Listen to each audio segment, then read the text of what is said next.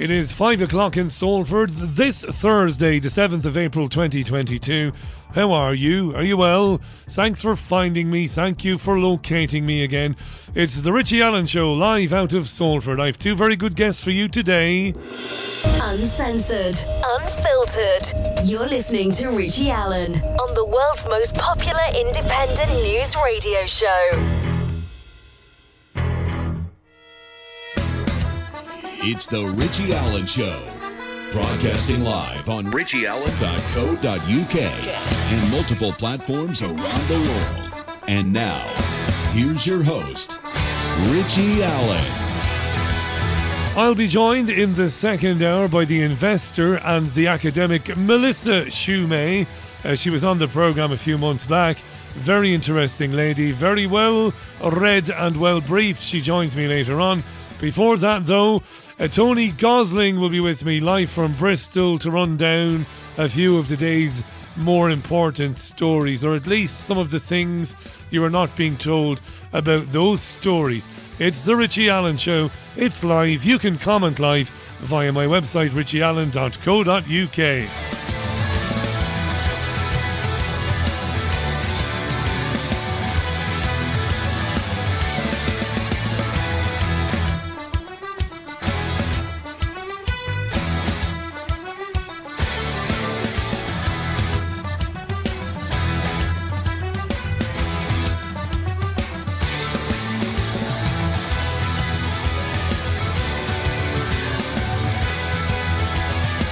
Yes, I had to do something there that I'd forgotten to do, hence the extended intro theme tune.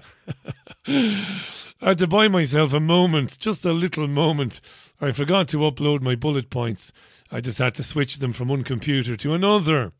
I like to be honest with you, and tell you the truth. That's what I did. I feel like a bit of an idiot. There's an end of term feel around BBG Towers today, but that's no excuse for making stupid mistakes, you baldy bastard. There's no need for it. Been a mixed bag of a day. We've had heavy showers today here in Salford. We've had a bit of sunshine peeping through. We've had a bit of everything, but hey, we're alive. That's all that matters. What was I going to tell you? Straight out of the gate, what was I going to tell you? I was going to start with something I've never done before. I was going to start with a tabloidy type of story. Just made me giggle for no good reason. Do you ever find yourself laughing at something that you wouldn't ordinarily be tickled by? I was watching or reading the BBC website this afternoon, and a story appeared about baby names in Scotland and the Scottish islands of Arran. Now, Scotsmen and women, you're going to have to help me out with the pronunciation. So the island of Arran, that's pretty straightforward. The next one is spelled U-I-S-T. Is that Uist or is it Weast? Uist or Weast? U-I-S-T. The other one is Tiree. T-I-R-E-E. But that might be Tyree. I'm not sure. My geography is as abysmal as everything else. I'm about as useful as teats on a boar. Today, anyway. But these names are showing up. I love it. It's really chav-tastic, isn't it? It's a chav-tastic thing to do, to give your child an exotic name. But you're condemning the poor little bollocks for the rest of his or her life to say 1,000 times a month, I'm named after an island. I'm named after an island off the west of Scotland. Or is it the east of Scotland? Anyway, and Jack remains the most popular boy's name in Scotland. 14 years in a row, it's top of the pops up there in sweaty Sockland.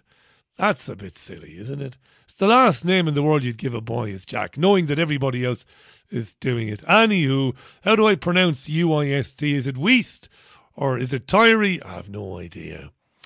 Lovely. Baby names, Baldy, huh? Is El Froggo up the duff? No, you have to have sex to be up the duff these days. At least that's what I read anyway. When we go to the bedroom for good old-fashioned relations, the little bollockses, a.k.a. the dogs, cry outside the door. You can't have sex with them in the room. If you lock them downstairs, they start howling. It's a passion killer. You know, it always ends in love, take off that nurse's uniform and uncuff me, and we'll go downstairs and let them out. What kind of fuckery are you? No, Naomi, there's no fuckery going on. The uncuff me bit was a gag, by the way. Yeah, right, Baldy. Okay, let's move on. That's the level. That's the tone that I lower it to. Smutty, crappy, carry-on camping garbage. That's what you pay for. Anyway, the NATO Secretary General Jens Stoltenberg... Fucking stop. There's a light flashing, which is annoying me. Jens Stoltenberg has been speaking this afternoon from Brussels. He said, I'm going to recap very briefly, we'll be getting into some of this with the journalist Tony Gosling later. He said NATO allies utterly condemn the horrific murders of civilians in Bucha and other places. He supports efforts for an international investigation. He wouldn't give details of weapons supplied to Ukraine, but he said NATO allies were providing a wide range of weapons, including Soviet-era and modern weapons. He said any distinction between offensive and defensive, or defensive, as we say this side of the pond, he said any distinction between offensive and defensive weapons is strange because Ukraine is defending herself. NATO is stepping up its support for Ukraine over cybersecurity.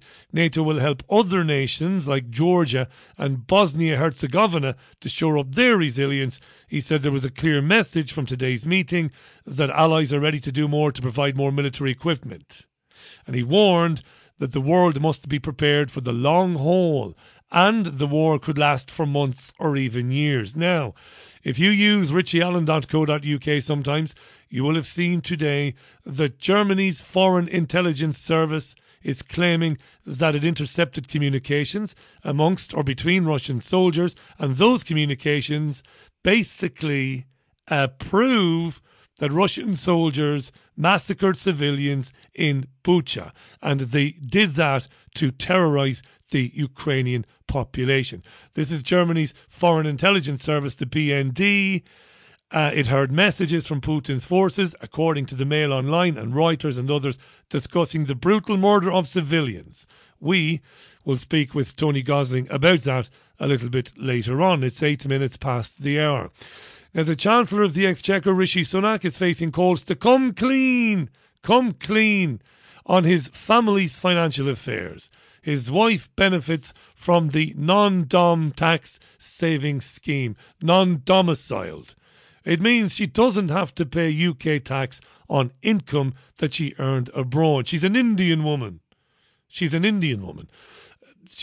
earns money elsewhere, doesn't have to pay tax on it in the UK. She would, of course, have to pay tax on it in whichever country she earned it. Right. This is Akshata Murthy.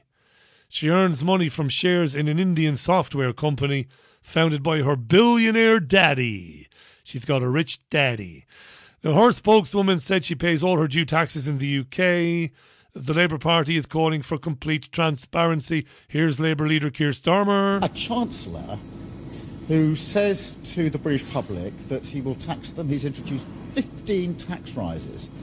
And he says all of this is necessary, there's no option. If it now transpires that his wife has been using schemes to reduce her own tax, then I'm afraid that is breathtaking hypocrisy. Breathtaking hypocrisy, says Keir Starmer.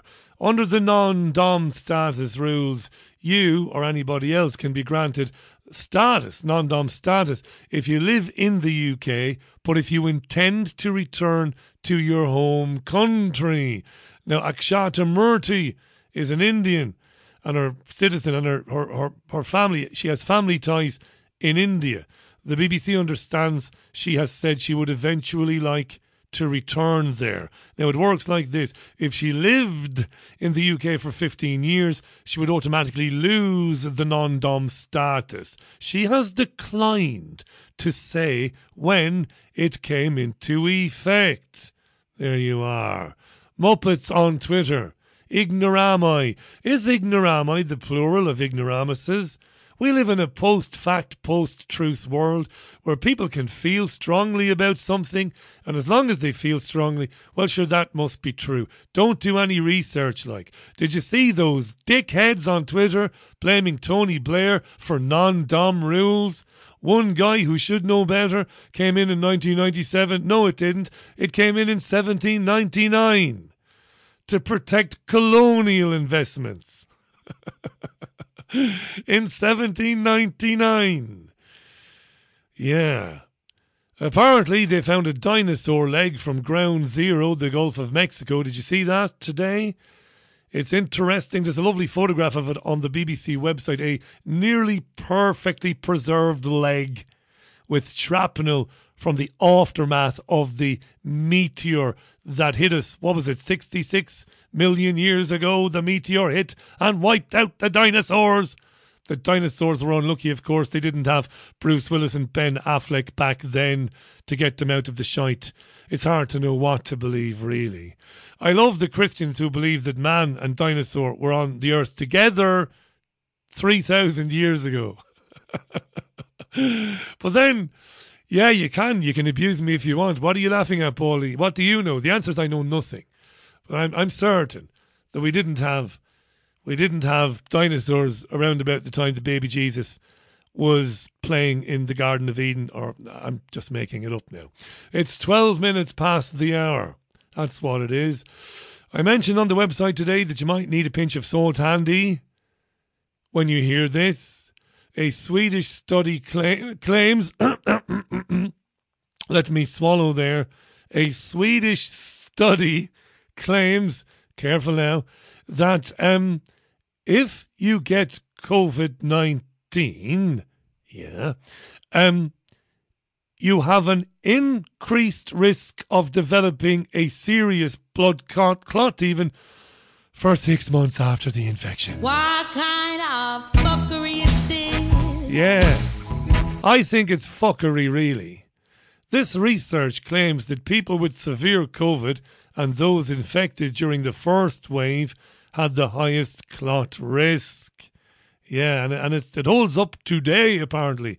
If you get the COVID thing, for 6 months thereafter, you are at risk, more risk than ever, of developing a clot. I wonder, has it anything to do with the fact they're asking children to take these jabs? Has it got anything to do with the fact they're asking seniors and vulnerable people to have their fourth and even their fifth jabs? I reckon it might, but I can't prove that. Right, we're going to be giving the jabs now to the older people and the clinically vulnerable, 4 and 5. We think, right, that the jabs might give a few clots to people. What should we do? I know. Why don't we commission a study that comes out and says that if you've had COVID-19, you are at greater risk of blood clots? Well done. Well done, Bill. Well done. You're welcome, Klaus. You're welcome. I bet you George will be happy when he hears this wonderful bit of numb fuckery going on there. But I don't fall for it. I don't buy it. I don't buy it. What do you think? richieallen.co.uk. It stinks. It stinks is what it does, you know. It stinks. What is it now? 14 minutes past the hour. Tony Gosling and Melissa Shumay, the guests on Thursday's Richie Allen radio show. It is being announced today. It has been announced that hospitals are under enormous strain. With growing numbers of hospitals becoming so busy, they're needing to divert ambulances to other sites because they cannot cope. Over the past week, 20 NHS accident and emergency departments in England issued diverts. That sounds like quite a lot. Patients being taken elsewhere. Now, those A&E departments, still taking new patients, have seen long delays, with more than 25% of ambulances waiting at least 30 minutes to hand over the patients. So NHS is saying, the bosses of these hospitals are saying, we're very, very concerned. So So it's happening around the country, but NHS bosses in West Yorkshire and the south central area of England, covering Hampshire, the Isle of Wight, Oxfordshire and Berkshire, well, they've reported particularly severe strain. They're blaming it on the high number of COVID patients currently in hospital. However, they are lying, because more than half of those in hospital testing positive for COVID are there for something else. Even the BBC admits this. They've also claimed today that flu, after 2 years, that's influenza to you and to me, has made a comeback. Wow. Yeah. It's made a comeback. Flu and other respiratory illnesses have shown their ugly mugs again. I don't think you need to panic about lockdowns just yet. I'm not sure they're going to pull the trigger on lockdown. Speaking of lockdowns, a professor of microbiology was speaking to Julia Hartley-Brewer this morning on Talk Radio. What's the guy's name again? Hang on. I'll tell you now. If you bear with me a moment. Don't go anywhere. It's the microbiologist Professor David Livermore. Julia Hartley-Brewer asked the professor, why are scientists so stubborn? Why can't they just admit that lockdowns were no good whatsoever and in fact did more harm than good in the long run? David Livermore. I think there is a real problem. Science, as I've always pursued it and always understood it, is an experimental discipline, that you come up with a hypothesis, you test that hypothesis by experiment or observation, you're proven right or you're proven wrong. But this concept of the science has become like a holy catechism. It's more like a religion than anything to do with what science is and should be.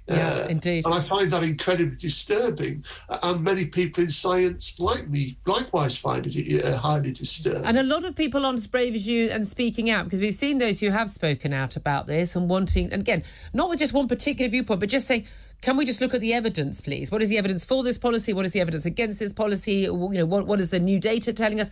Have been, as we know, castigated and their careers threatened. And a lot of people aren't speaking out publicly. So I do massively appreciate people like you who have been willing to do so. But let me also talk to you about what's happening in China. Shanghai, a city of 26 million people. Originally, the plan was for the Chinese authorities, who are still pursuing this insane zero COVID policy, to lock down half of the city for 5 days and the other half for another 5 days while they tested everybody to find out how much COVID was around. They found, what a surprise, given Omicron, an awful lot of COVID. So they've locked everyone in their homes indefinitely. There's no end date to the lockdown, including separating children from their families. So if a child is COVID positive, they get taken away to a unit, even babies from their family. They've now said some babies with special needs might not be taken away, but otherwise thousands of children taken away. What do you make of what China is pursuing here? Before we hear the answer from David Livermore, it is terrible, isn't it, what's happening in China, in Shanghai? Isn't it dreadful?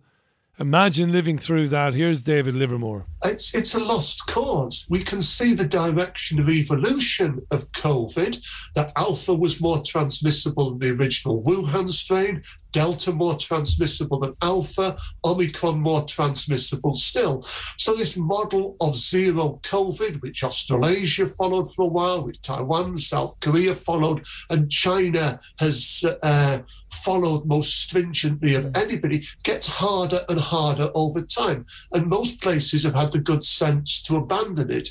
But China remains wedded to it, I think partly for reasons of pride and partly also because although she's vaccinated extensively, the vaccines that she's used are killed virus vaccines, which the Hong Kong data says are less effective at preventing death than the messenger RNA vaccines that have largely been used here. David Livermore speaking to Julia Hartley-Brewer. Now, I'll be talking alleged war crimes with Tony Gosling shortly. Bucha and all of that. The Germans saying we heard conversations.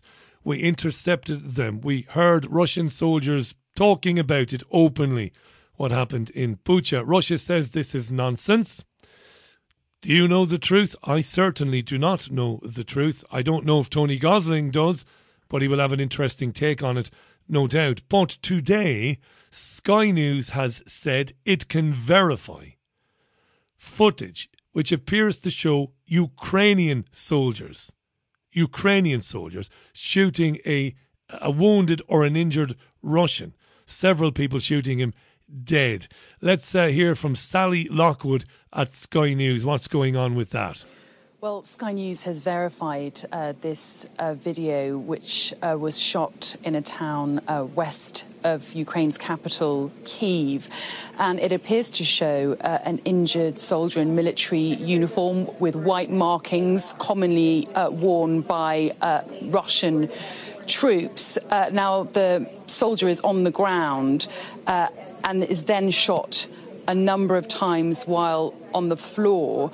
And this video, the question of this video, which suggests that this shooting was carried out by a member of the Ukrainian military, was put to Ukraine's foreign minister here in Brussels a short time ago. Now, he said that he hasn't actually seen the video himself, but he did say that Ukraine would investigate any allegations of wrongdoing and gave a rather emotional response in terms of what Ukraine has been through. Have a listen. Yeah, it's Dmytro Kuleba. He's Ukraine's foreign minister, right? I haven't seen it. I heard about it. I want to reassure you that Ukrainian army observes the rules of warfare. There might be isolated incidents of the violation of these rules, and they will be definitely investigated. And that's all he says.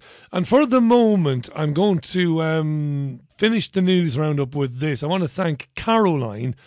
I think it's Caroline Feely on my website. If I'm wrong and it's someone else, 1,000 apologies. This is quite staggering, really. It's the Victorian, as if you know him. You might not know him. In the state of Victoria in Australia, a member of the Victorian Parliament called Bernie Finn yesterday read a letter aloud in Parliament from a constituent who shared with him a worksheet given to their 10-year-old daughter at school. It's quite disturbing, really. So Mum gets in touch with Bernie Finn, the MP in Victoria, and says, "You won't believe the worksheet they gave to my 10-year-old daughter." Here's Bernie Finn, just in case some people listening to shows like this think that we exaggerate. I am absolutely shocked. I thought I'd seen everything, but this one is just beyond words. It is a note from a constituent who says, "Hi Bernie, this is a worksheet that my 10-year-old daughter brought home from school," and it includes a photo of the worksheet. "Part of her homework was to discuss with her father his erections and ejaculation. I find this very disturbing and sickening, as indeed do I have to say.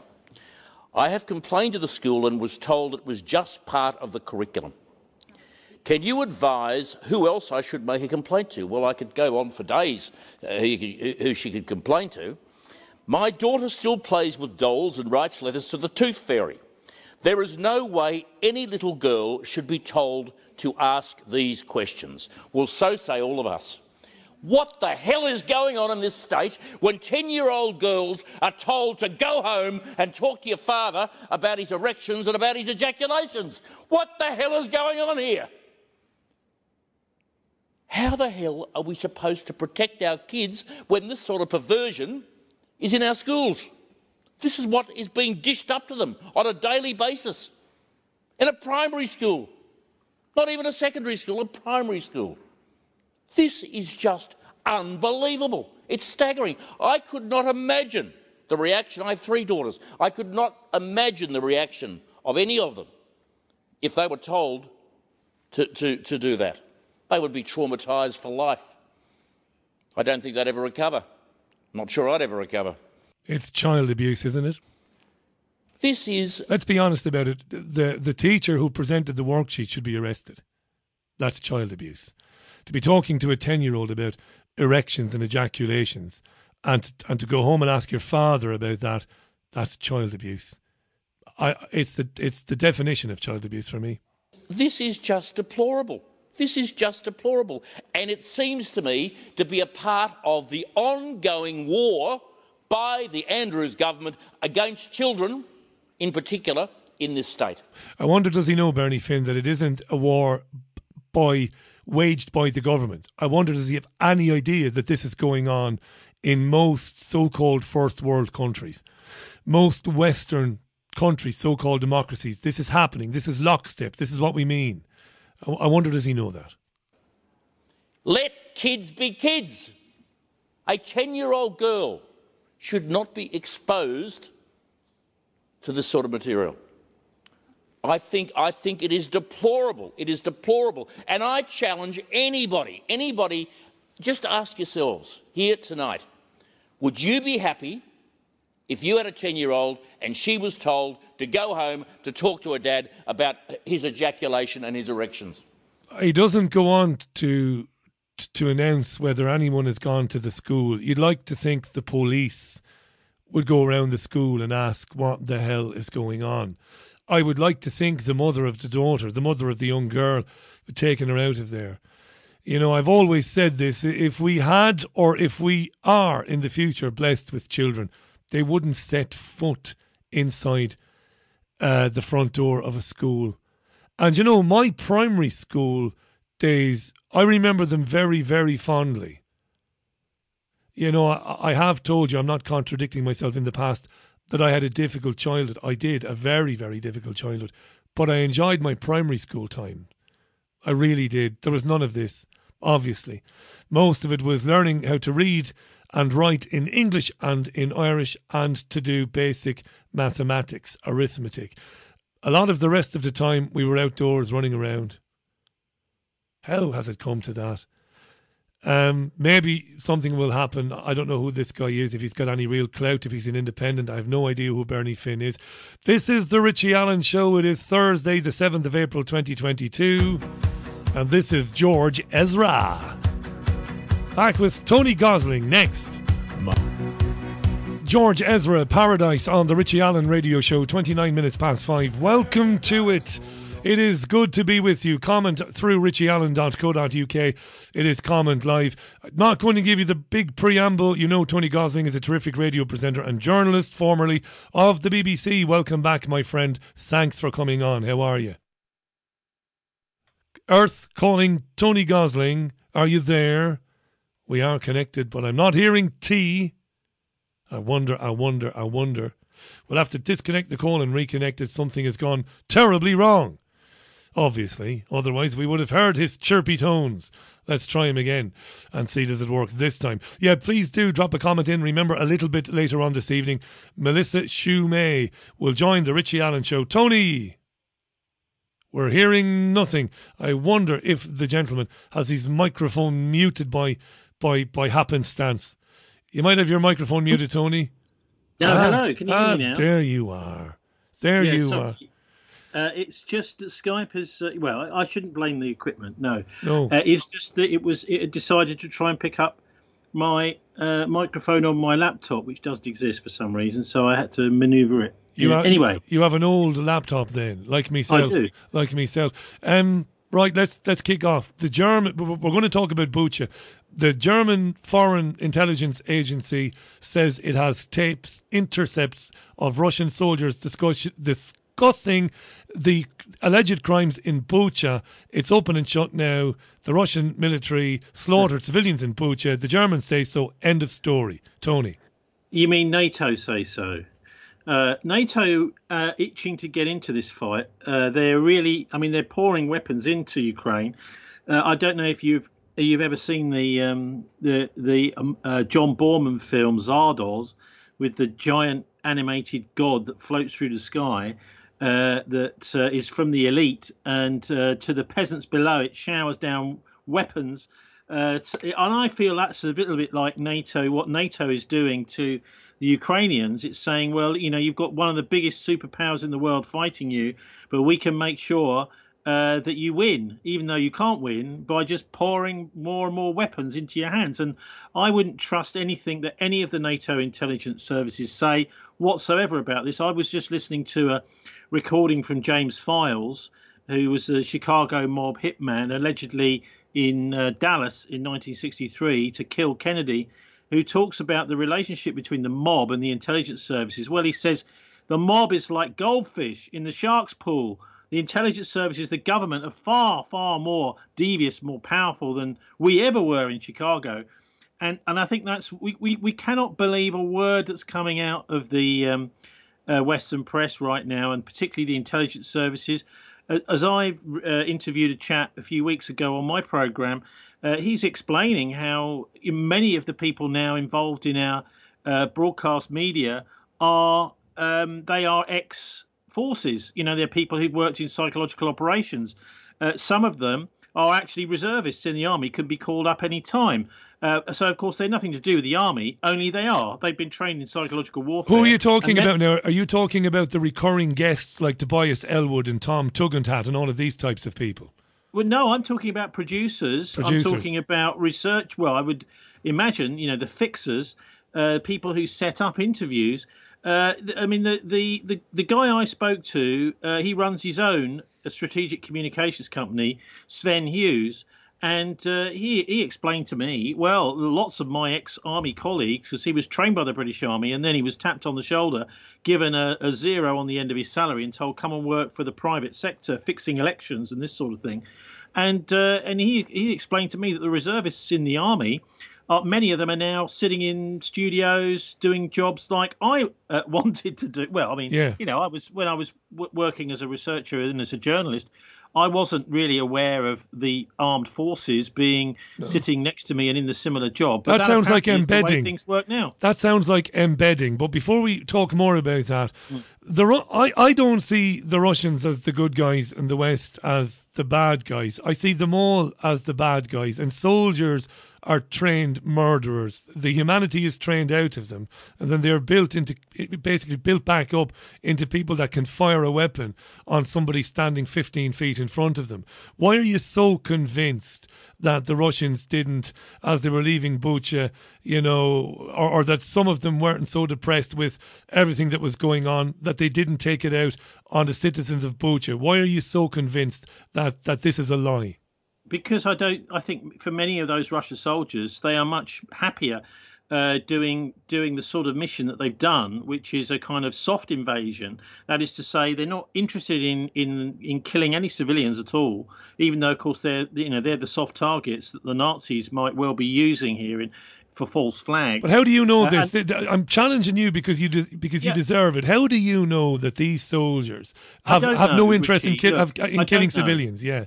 I don't know. I wasn't there. Good man. And of course, this will have to be properly investigated. It hasn't been at all properly investigated by the Western press. In fact, the British stopped that happening at the UN Security Council on Monday, which they should have allowed a meeting to share evidence. To actually, I mean, I think the main reason this is.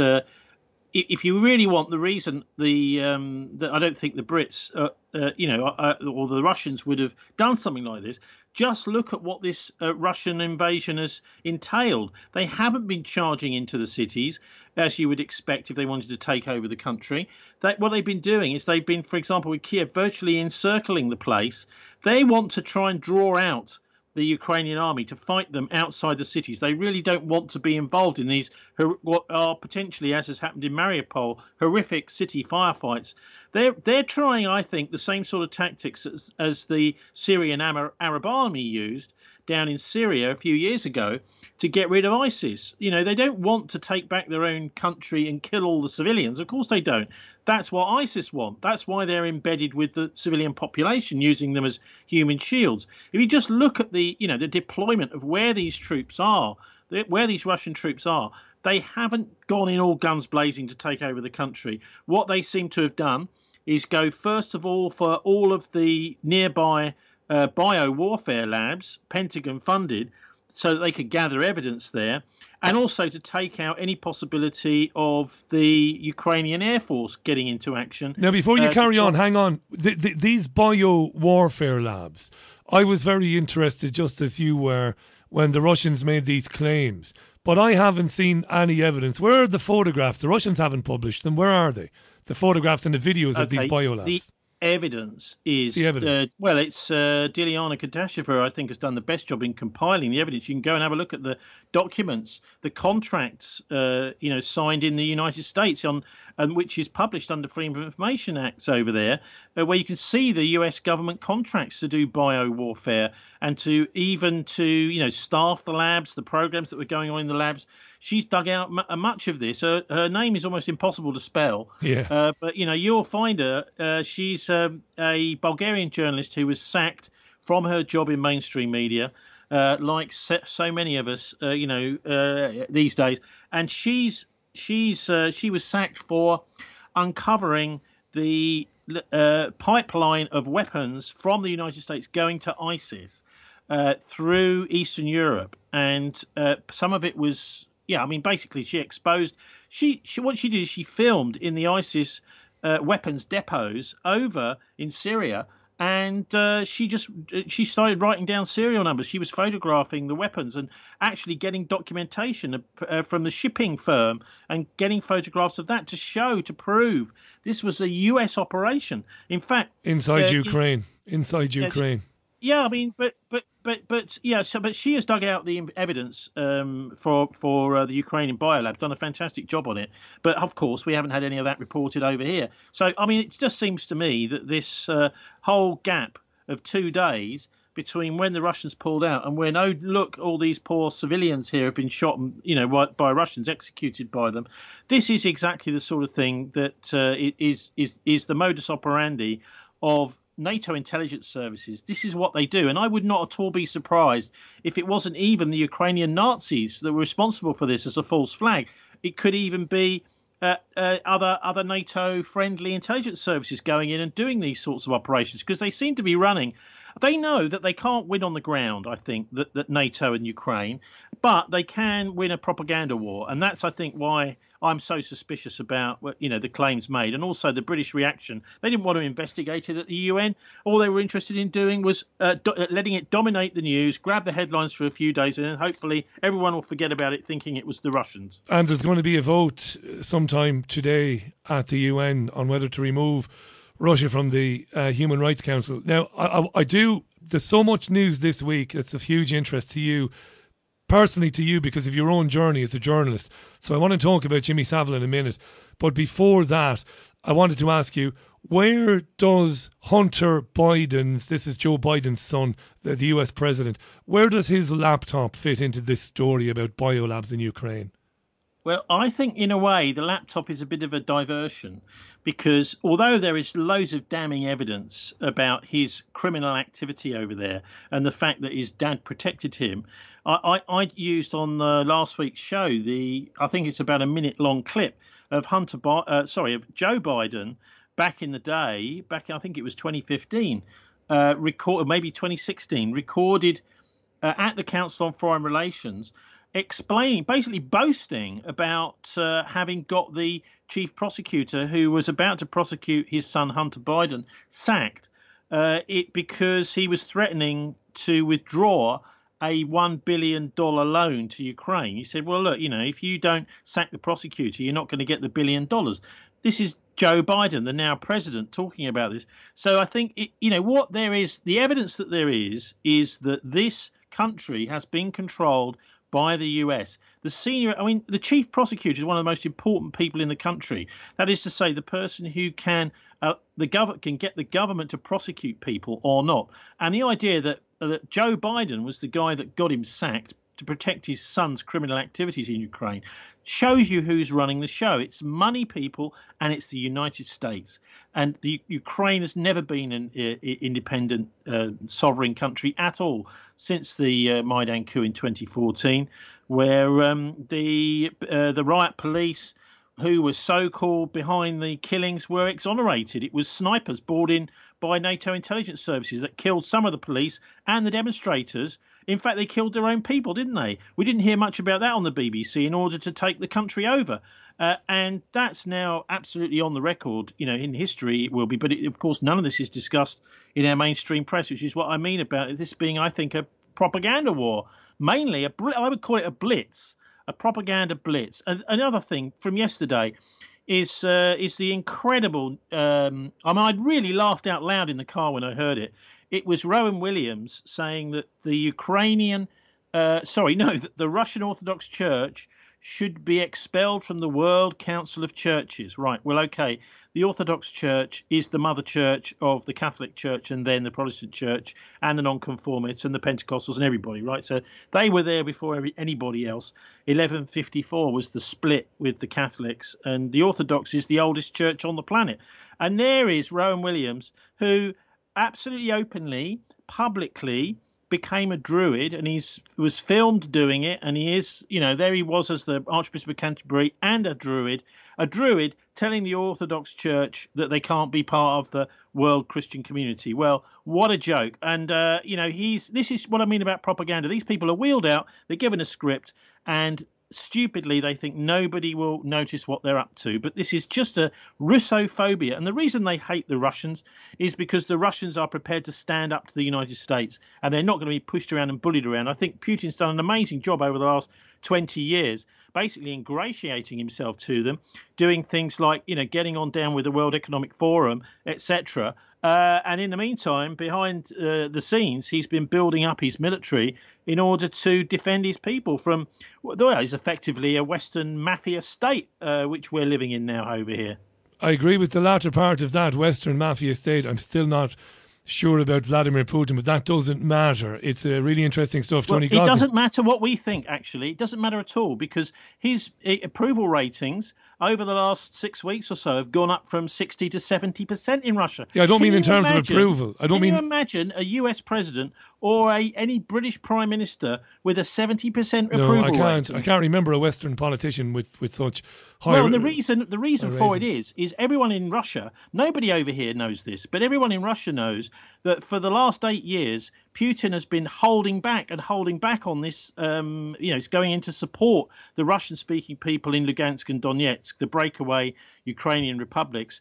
Putin is the guy. Everyone's been saying, come on, we've got to go and help those people. They're being bombed. So this is the press over there, in particularly the Communist Party in the Duma. The main opposition have been saying, what are you doing, Putin? You've got to get some troops over there to defend them. And he's been saying, no, we don't want a confrontation with the West. And now he's finally said, yes, we're going to have to go in and do something. Because he's been holding back for 8 years, he's got much, much more public approval and much more public support than he probably would have had if they'd have gone in 2014 to support them. So I think he's a very astute politician, and he's only gone into this very reluctantly. I don't believe the press over there and the posters over there any more than I do here. And what I was getting at was, I believe, and I'm not stubborn about this, I'm not steadfastly clinging on to my opinions. I never do that. I don't care about being wrong. But I do believe that the forces that want to take us down this path of totalitarianism, they have as much control over the Russian government as they do over West. Now, I could very well be wrong, but that's the point I was trying to make. Okay. And before we get off Ukraine, I'll give you the final word. But I just want to make this point. Yep. We're going to 6 o'clock, but we're going to finish at 6 hard today, sadly. Okay. Yep. But I do want to talk, Savile, because I can't wait to hear what your thoughts. But listen, you have the last word on Russia. Then go ahead. Well, I've had a couple of guests recently, Richie, who have really, both have blown my mind in their own way. First of all, it's a guy called Greg Felton who wrote a book about the Israeli-US relationship called The Host and the Parasite. He's a Vancouver-based journalist. And what he said to me, I think, was, I just thought, well, do I dare even think this? What he's saying is that all the provocations to do with getting the Russians to come into Ukraine, that is to say, threatening to get nuclear weapons, as Zelensky did the weekend before the Russians came in. This is an obvious, red rag to a bull, isn't it? Or a bear in this case. there's so many other things that they were doing, like constantly shelling Donetsk and other Russian-speaking parts of the country. The absolute, the out-and-out Nazi parades going on in Ukraine. Look, the Russians can't turn a blind eye to this forever. 300 miles from Moscow, of course they can't. And also the fact that they tried to make a peace deal very hard. Back at Christmas, this was in the news over Christmas. The Russians want to make a peace deal for Eastern Europe. The West just ignored them, sent back the piece of paper. Well, not interested, mate. Well, they have to have some sort of negotiation now.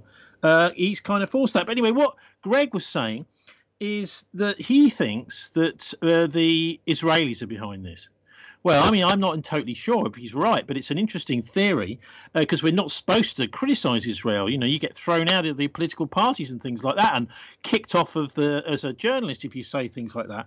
He reckons that the Russian support for Syria over the last, it's roughly the same time, isn't it? I think the Russians went into Syria about 2015, so that's about 7 years ago, has really annoyed the Israelis because they were hoping to, control Syria and to balkanize the Middle East. The Russians have put a big spanner in the works for the Israelis and the Americans' plans for the Middle East, the Yinon plan, the balkanization plan, so that Israel can expand its borders, which is what they really want to do. So that's what he's saying, is that this is just a kind of proxy war with the NATO and the US doing these things because of the power of the Israel lobby, which I think is an interesting theory. It's an interesting theory. I don't buy it, though. Well, have a listen. He does go into detail as to why he thinks it is. And his name's Greg Felton. You'll find him, on one of my past shows about 3 weeks ago. Go to thisweek.org.uk. Check out the Not BCFM Politics show with Tony Gosling. It's live every Friday out of Bristol. It's a terrific show. I mean, the Israel lobby is mega powerful. Oh, it is, of course, yeah. I'm chatting to someone tonight, interviewing him for tomorrow's show about the Israel lobby's takeover of the Palestine Solidarity Campaign here in the UK. Tomorrow at 5 o'clock, Tony Gosling. Now the Jimmy Savile documentary. Let me intro this. I haven't seen the second and final part of it. A 3-hour, split into 2 parts documentary. Jimmy Savile, is it the Jimmy Savile, a British horror story or something along those lines? Watched the first one last night. I have to say, some of the archive footage, absolutely gobsmacking. Absolutely gobsmacking. The questions thrown up by this documentary, the letters, obviously the letters is the big headline, but it's far more deeper than the letters between Charles and Jimmy Savile. I come at it from 2 angles, Tony, and then I'll shut up and get your thoughts on it as time is disappearing. I look at it 2 ways. Either Savile wanted to be caught because of all the clues he kept dropping in to interviews and live television appearances and public appearances, or the guy was so arrogant, so convinced of his own infallibility, so convinced that he was high enough up even, that he was untouchable, that he could say what he wanted. I don't know which is true, but I have to say, I didn't think it would be a great watch. It was compelling. What do you think of it? Well, I didn't see it, Richie, but I will tell you what I make of how this all came out. I think historically, for hundreds of years, these kinds of characters have been hanging around the royal family and the British establishment with impunity. Because of the advent of the internet, the ability to keep the lid on things like this. So, for example, there's a Stephen Knight's book on Jack the Ripper is fascinating about the idea that that was all connected to the Freemasons and the royal family. But if the internet had been around back in those days, we might well have seen that story come to light. As it happened, back in the 1800s.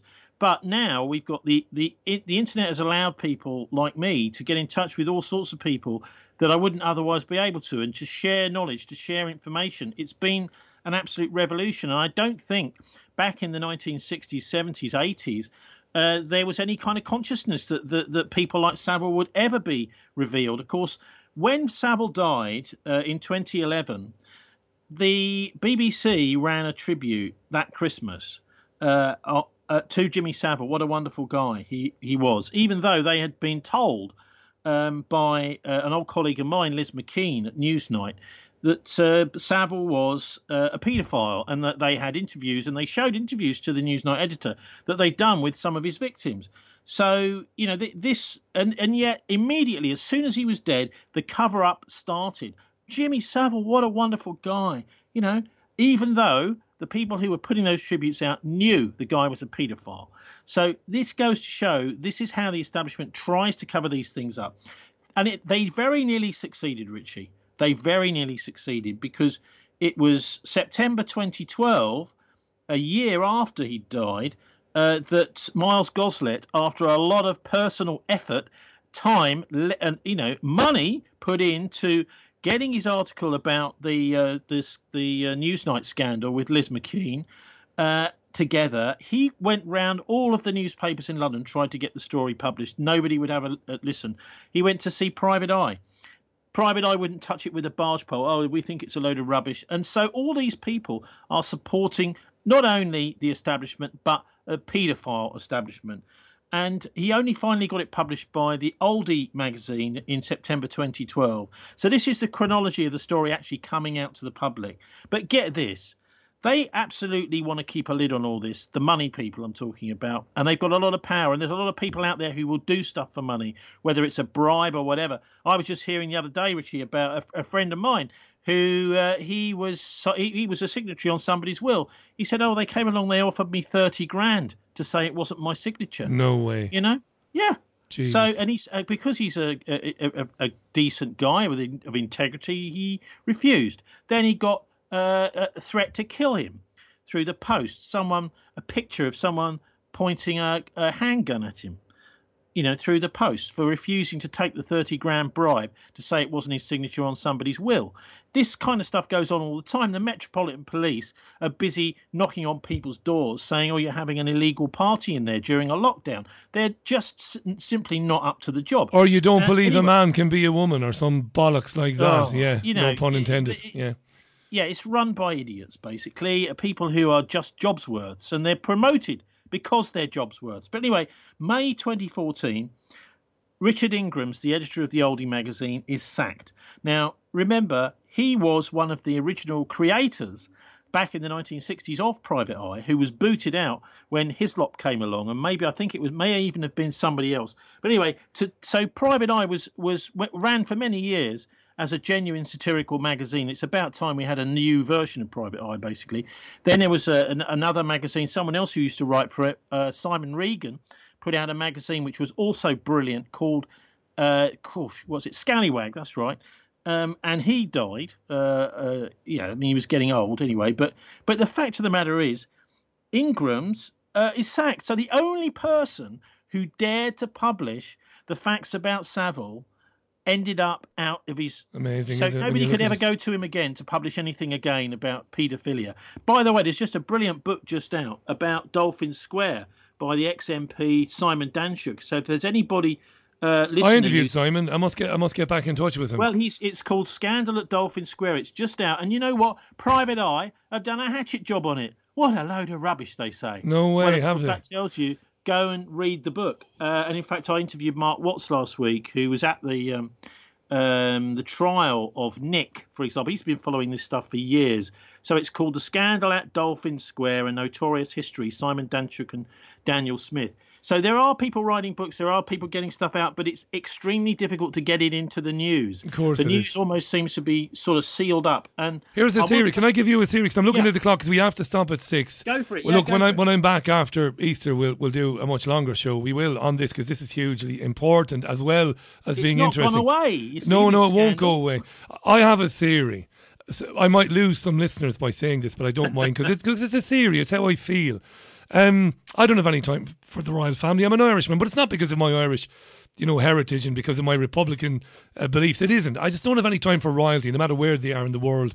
And I know that these families, I know what happened in the Middle Ages and later the breeding with the wealthy families of the world and the control. I know all about that. I don't like them. And I'm going to say this.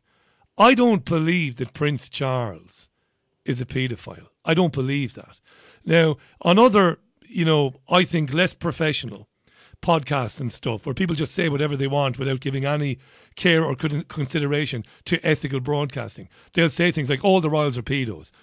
I don't believe Prince Charles is a paedophile. And I'll be hammered for saying this. I might be wrong. I believe that Charles was abused by Louis Mountbatten. I believe he's a victim. I agree with you, yeah. I believe he's a victim. I don't believe, and I hate this thing that, paedophile victims or domestic abuse victims, they go on to be abusers. I don't believe that at all. But I wonder if the abuse suffered by Charles, if I'm right, from Mountbatten, if that plays any part at all in his relationship with Savile. It sounds stupid what I've just said there, but no, it I doesn't. don't know. No, I think you're absolutely on the money. I reckon that the royals for centuries have used paedophilia basically as a blackmail technique, and that they've encouraged people like Savile to hang around so that they can. Well, once people are compromised by being involved with somebody like Savile, maybe taking a girl from him, a man, a boy, whatever. And then all of a sudden they're extremely useful politically, aren't they? That you can promote them up through the system, you can be their best friend. And of course, it's not just Savile that Charles has been very supportive of over the years. It's also the Bishop of Gloucester. He was jailed as a paedophile. Prince Charles was one of his best friends. Of course, Charles's main residence, Highgrove, is in Gloucestershire. Of course, yeah. And he was writing letters all the time to the court, which I don't think he's really allowed to do, saying this guy's a fantastic play. He was doing character references for this bishop paedophile. So this is something which I think he believes he's above the law, basically, which is very dangerous. I think also cannot talk about Charles without Diana. I think he's got a horrific vendetta against anybody that helped Diana during her lifetime. For example, Martin Bashir has been horrifically attacked over the last couple of years simply for doing his job as a journalist and getting her thoughts out to the public, which she desperately wanted to do, and she was very pleased to do. And yet he's been blamed for it, Richie. And I think ultimately where this all leads, is where the Queen dies. Is this guy going to take over? God's sake, I hope not. Well, some people don't believe that he will. A very good friend of mine who was, in her time, a brilliant journalist, Jean Ann Crowley. Jean Ann doesn't believe this guy will ever take the throne. But you've given me reason now to think that I'm wrong about Charles, you see. I just don't know. No, Can I just say this? This is going to shock you. It won't. It might shock you. You have to see this documentary because it looks like that at one time, it looks like Diana was fairly fond of Savile. Well, okay, so she probably didn't know anything about the guy. Yeah, but he was very much, he's in the know. She was an outsider in the royal family, wasn't she? Yeah. She definitely wasn't an insider. She was the sort of person that she believed she could change the royal family for the better. But, I am particularly concerned about the way things are going, particularly with this, war, potentially, in Europe, in the Middle East. And I just want to say one thing, Richie, because I've got to go soon. And I think as it's Easter, I always think this is a propitious time of the year. Do try and visit your local church at some point, or don't try, just do it. A nonconformist church, go to high church, something like that. And I'm not talking about going in and ingratiating yourself to the clergy. Have a chat to the congregation, the other people in the church over Easter, and see what Easter is really all about. Because, of course, it's a Jewish festival and it's a Christian festival. But when it comes to war, which I do think is coming in Ukraine, one of my analysts said it's going to be another never-ending war in Ukraine because NATO will pour everything in there. The Russians will never be able to extract themselves. And I think there's some truth in that. Albert Pike is the man. This guy in the 1800s predicted 3 world wars. The First World War, which was in order to destroy the Ottoman Empire and get the British Empire into the Middle East, into the Holy Land. The Second World War to create the State of Israel. And a Third World War, which was going to be a massive clash of religions, that is to say the Muslim and the Zionists, to have a massive fight. And the point of the whole thing was to discredit the faiths. And that was Albert Pike. He was a pretty dodgy guy, the Grand Master of Scottish Rite Freemasonry in the United States, and a kind of, he was the kind of Henry Kissinger of his day. He was the wise man. Kissinger now is the wise man. He says, I think maybe we've gone too far. But this is what the Bilderbergers always do. They are always one step ahead saying, I'm not so sure about this. But really, they're behind it in the first place, rather like Prince Charles. Tony, thanks for coming on today. Happy Easter to you and your family. Folks, do me a favour. Go to amazon.co.uk. Go to thisweek.org.uk. Order a copy of The Traitors of Ireland. Not Amazon. Sorry, Richie. Is it not on Amazon? Amazon have completely cut me out. They've kicked it out, haven't they? So it's Bilderberg. If anyone is interested, Bilderberg.org. the research I've done between the deals being done during the end of the Second World War, that's the last year of the war, between Desmond Morton, who was Winston Churchill's private secretary, and Martin Bormann. 25 seconds, T. Adolf Hitler's private secretary. Bilderberg.org, you'll find the links, and you can buy it on eBay, 15 quid a go. The Traitors of Arnhem, Bilderberg.org. It's brilliant. I've got a copy here. Cheers, Happy Richie. Easter, pal. Thanks. Bye for now. The great Tony Gosling, live on the Richie Allen Show. Not the BCFM Politics Show, is live at 5 o'clock every Friday. His guests are amazing. It's long-form interviews at their best. 5 o'clock on Fridays, thisweek.org.uk or bilderberg.org. Our pal Tony Gosling, thanks again to him. You're with the Richie Allen Show, live from Salford this Thursday, April 7th. It's the BBG, not the BBC. This is your Richie Allen Show, live from the magnificent city of Salford. Yes, I'm being very tight today with the time because I do want to read some of your comments, and Melissa Shumay will be with me momentarily in a few minutes' time. I'm looking forward to hearing her as much as I was looking forward to hearing Tony. Fabrizio says the BBC is reporting 8 new nuclear reactors being built in the UK. That's right. Boris Johnson doing the rounds of Hinkley Point today, talking about the new nuclear reactors and saying that we must never be dependent on energy coming from Russia ever again. That's interesting, of course. Richard Kelly says, I doubt if the Queen is still alive. Faisal asks the question, he's put a meme up there as well. Who calls the shots at Private Eye to cover up Jimmy Savile?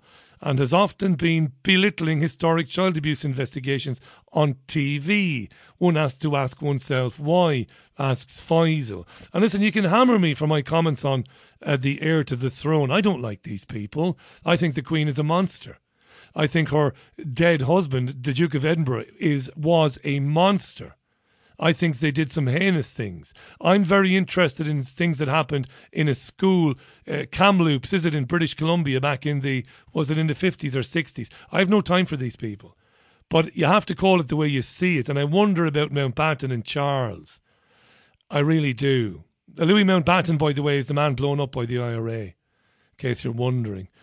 Off the coast of Cork, was it? Kerry? I know the answer to that, but my mind is all over the bloody place today. Chris reckons Tony is right to lay out the rationale behind the intervention by Putin, but he says you, Richie, are also right at the same time. Russia does seem signed up to all the Build Back Better New World Order stuff. Thanks for that, Chris. Hi to Dolores. Hi to Tony. Hi to Bren. To Pandora. Jenny says it's strange how we didn't hear any of this about the United States when they destroyed Iraq, Libya and Syria, amongst other places. You'd think the US had never invaded anyone rather than 70 countries since the end of the Second World War. Thanks, Jenny. The US didn't invade Syria. I know exactly what you mean, but it funded, armed and trained through Saudi Arabia the lunatic head choppers that did invade Syria. You're absolutely right to say that. The time is 4.5 minutes past the hour. Hi to Scaramouche, who says, Ukrainian botsman boys implicated for those atrocities, he says there. Hi to Alan. Hi to Red Green. No chance on YouTube highlighting this problem with the schools in Scotland. I have asked, this is something else, another conversation. There you are. You see, I don't get the chance to pre-read the comments, and you're having chats amongst yourselves. Amarose says, speaking of Scottish place names, my son and his friend made this sign and stuck it on a lamppost at the village near us. It says Willie, twinned with Twatt. Willie twinned with twat in the beautiful Orkneys. The locals weren't very impressed. Yes, Willie, as in W-I-L-L-E-Y, is a real village, presumably, somewhere in Scotland. Thanks for that. And a number of you commented on the gentleman Finn, the MP in Victoria in Australia, who read aloud schoolwork given to her 10-year-old daughter, schoolwork or casework or whatever you want to call it, where the school asked the young girl, the daughter, to go back home and ask her father to talk about erections and ejaculations. File it under, I was going to say you just couldn't make it up, file it under what the bloody hell is going on. The Richie Allen Show is live from Salford. I'm Richie Allen, back in a moment with Melissa Shumay. Thanks for being with me. Rudy, don't fail on the Richie Allen Show. The time is coming up for 9.5 minutes past 6. Thanks for being with me. We're into the second hour of the programme, April 7th, 2022. Huge interest in my next guest. When she was on with me last, about 3 or 4 months ago, massive reaction to it. She is an academic and investor, and she did some terrific videos about why she feels the last 2 years happened, what was really going on, the real reasons for vaccine mandates and lockdowns. Brilliant stuff, really. We will, of course, put links out to those on Podomatic, on iTunes, on Spotify a bit later on. Let's just welcome back to the programme Melissa Shumay. Melissa, thanks for coming back. How are you? I'm good. Thanks for inviting me, Richie. Thrilled to have you back, really am. And I meant it when I said massive interest in it, when I mentioned earlier in the week you were coming back. And when I dropped you a message, you said to me, Richie, currency wars. When you're looking at Ukraine and Russia, NATO, this is about currency. Tell us a bit more. What's going on? Well, how I see it is it's a war of BRICS nations against the WEF nations. The BRICS nations are the ones that have all the gold. Russia started to de-dollarize in June of 2020, completely de-dollarized pretty much in June of 21. So they've moved into 23% of their reserves would be now in gold, but 13% of their reserves would be in yuan. They are trading with China. In February 4th of this year, there was a deal between China. It was a gas deal between China and Russia, and that was made in euros, which was significant because it was neither beneficial. The Chinese couldn't manipulate the euro and Russia couldn't manipulate the euro. So it's dealing outside of the dollar. This is an attack on the dollar as reserve currency. Russia is being quite successful with this attack. My guess is that they would have predicted the sanctions. Europe needs Russia as a supplier. Russia does not necessarily need Europe. Over, I think, nearly 55% of Europe's energy is imported. About 40% of that comes from Russia. Yeah. So with these sanctions, they're destroying their own economies. They're destroying their own economies, and you and I know from talking to people on shows, from listening to people, from reading people online, the squeeze is already hitting people pretty hard in this part of the world, isn't it? Well, this is the thing. Money creation is inflation. The consequence is higher prices. Monetary policy, it tends to track about 12 to 18 months. There's 12 to 18 months lag. The inflation that we're seeing now is due to the money creation that happened at the beginning. But when you now put in these sanctions, we are already in what I would call superinflation. I know that they're coming out with their smaller numbers. We're definitely in double digits, maybe 13 to 15%. So I would call that superinflation. We could be in danger here of tipping into hyperinflation. The longer this goes on, the more in danger we are of tipping into hyperinflation, because you're putting supply issues on top of it. And when you put up the price of fuel, it's not just your car and your home heating.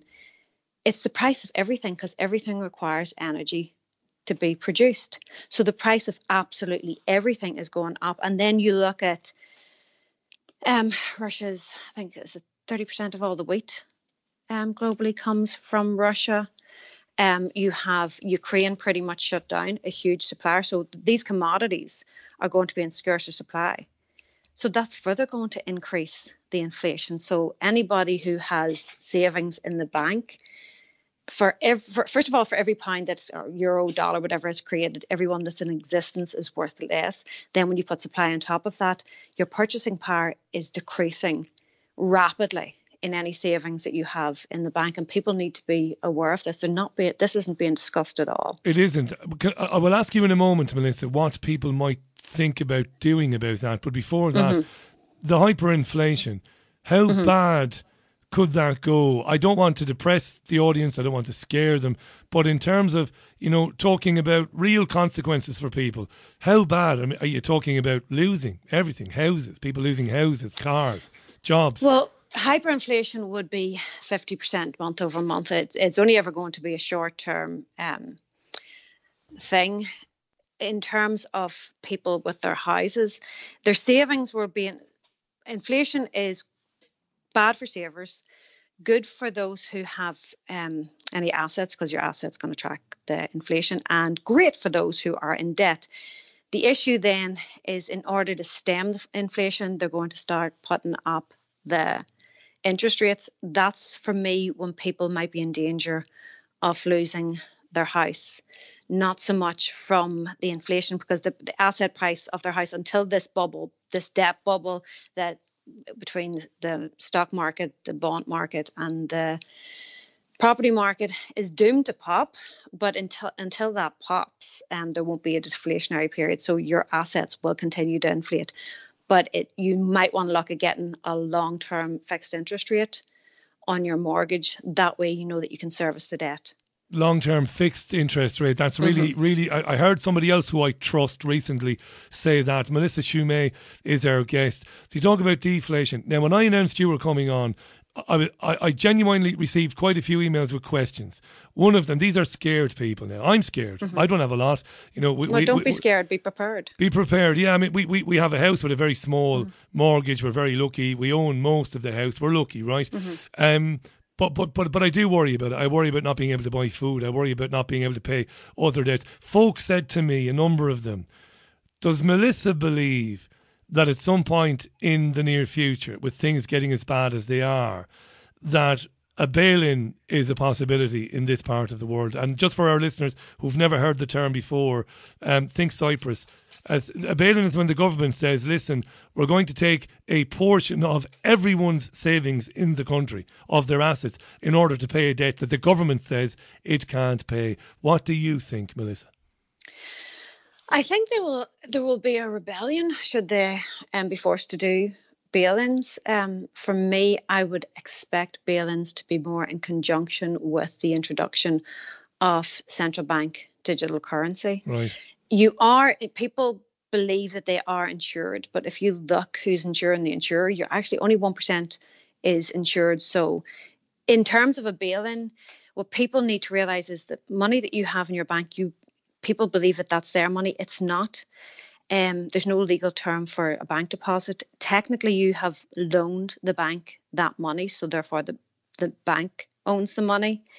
And should there be a bail-in, you will be given shares of an insolvent bank. There's a possibility that the government, if there's a switch over to, central bank digital currency is, for me, inevitable. That's their new plan.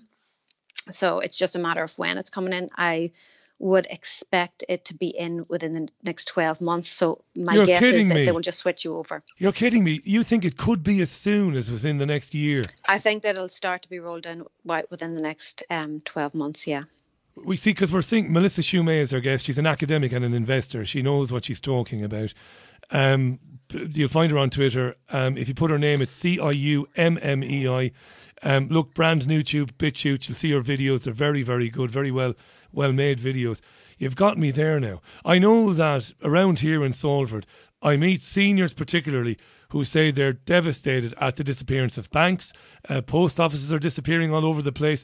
And a lot of places, and this is against the law, but they're getting away with it. Maybe I'm wrong. Maybe it isn't against the law. You'll tell me, Melissa. But increasingly more and more places are saying, sorry, we don't take cash, it's card only.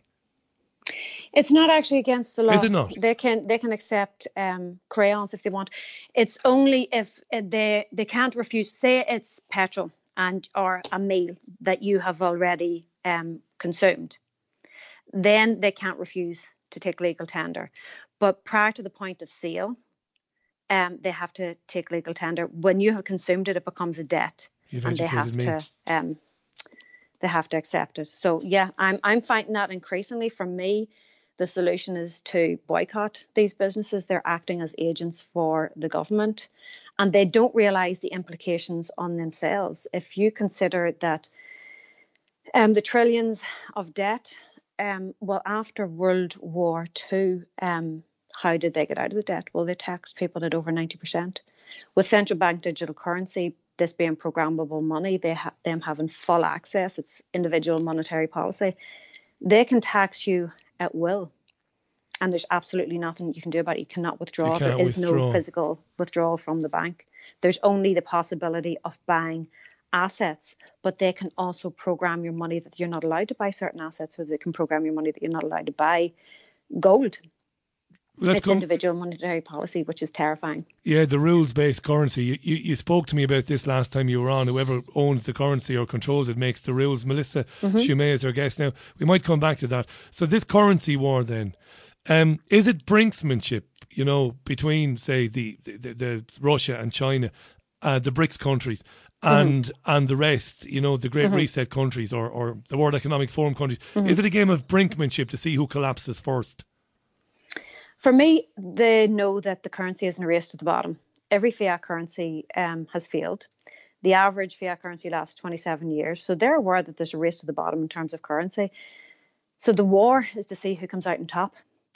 And what I have said before is data is the new gold, energy is the new currency. Energy and commodities are the new currency. Russia is particularly rich in commodities, as is China, as are the BRICS nations. So they are pushing to be the leading, be it reserve currency or basket of currencies. They're now pushing a war to come out of that, leading the way. For me, I would say that Putin's hand was absolutely forced into this. And like I say, it wouldn't be difficult for the sanctions to be predicted. If he holds out the West, it will collapse the economies here, because without the energy, if you think particularly Germany, there's no production. The economies will collapse. Can I ask you this? I don't believe there's any good guys. No. Or good girls. So go ahead. Central bank digital currency is already in China. Yeah. It's coming into Russia. It's being pushed forward in Russia. So they're all working with central bank digital currency. Central bank digital currency is not in favour of the people. It's control. It's complete control over the people. The previous economy was it was a debt-based economy. So the way it worked, the more debt you get into, the more money was created. So they had to have in order to expand the economy, they had creative ways of creating more and more debt. And it wasn't just mortgages, it was student loans, it was car loans. You could get a loan to buy a new kettle. More and more, that was how the expansion of the economy worked. That system failed in 2008 and has been in life support since then. Their new system is a system of credits. And that's what is essential. That's why, for me, the passports, we know with the so-called health passports, they were about controlling your access to society, because there was no evidence that it stopped you from getting it, stopped you from passing it on. So transmission wasn't a factor. So the only thing that they were functioning for is to control your access to society. If you were compliant, you got access to society. The new system will be social credits linked with carbon credits. It's not a pie in the sky conspiracy theory. You have no, it's true. Yeah. The MasterCard have come out and said that, well, they're working with central bank digital currency, but they have said that they will literally on their sites, it cuts off your spending when you've reached your carbon max. So the carbon credit system, if you look at Mark Carney, who's behind that, that's what they're pushing forward. Yeah. And that will be linked. So that will be your allowance. It's the energy crisis for me. They're going to have to come up with alternative, and I don't mean green energy, possibly uranium. Nuclear is a big thing, isn't it? Today, 8 new nuclear power stations announced for the UK. But with both of them, they're hard to monitor in terms of pricing, so it's easier to give you an allowance for them. How do you mean it's difficult to monitor in terms of pricing? It's not as easy to meter. So Oh, it would yeah, be yeah, easier. yeah. Well So it'd said. be easier to give you an allowance Yeah. than to meter you for it. So this is, for me, the West's way out of it, because they're not rich in these commodities, so they need to figure out something that they are rich in for the new economy that is going to emerge out of this. The fiat currency is in decline. I don't see that it could last. Well, I think actuarially you have to 2028, which is my guess behind the Agenda 2030. So by 2030, this current fiat currency will be gone, but my guess is that they will be bringing it in within the next 12 months and Within then rolling 12 it out in the months. universal I'm basic with you. income, and then they'll kind of step it up, across society. Melissa Shumay is our guest. She's an academic and an investor. I believe what she's saying is true. And I can hear in your voice, even though you've said this so many times in the last couple of years particularly, that you're still a little incredulous. You know it's coming and it is happening, but I can hear in your voice, Melissa, that not being funny at all, but that it's startling. This is startling to be considering this, isn't it? It is, and people, they're talking about anything but this. There's nobody talking about the currency war. It's just more and more sanctions. If you even look at Hungary with Orban, because he's standing with Putin, there's more sanctions being put up against him. So there's a fracturing of Europe happening right now. Everything is falling apart because there is the realization that it really is down to commodities and what you have, and that's on a global basis, on a country basis, but even on a personal basis, people need to think in terms of possession of what they have rather than numbers on a screen or paper or any virtual or currency or anything like that. They really need to start thinking right now, because I think it came out in Germany that the expectation is for food prices in supermarkets to be going up 50% within the next month to few months.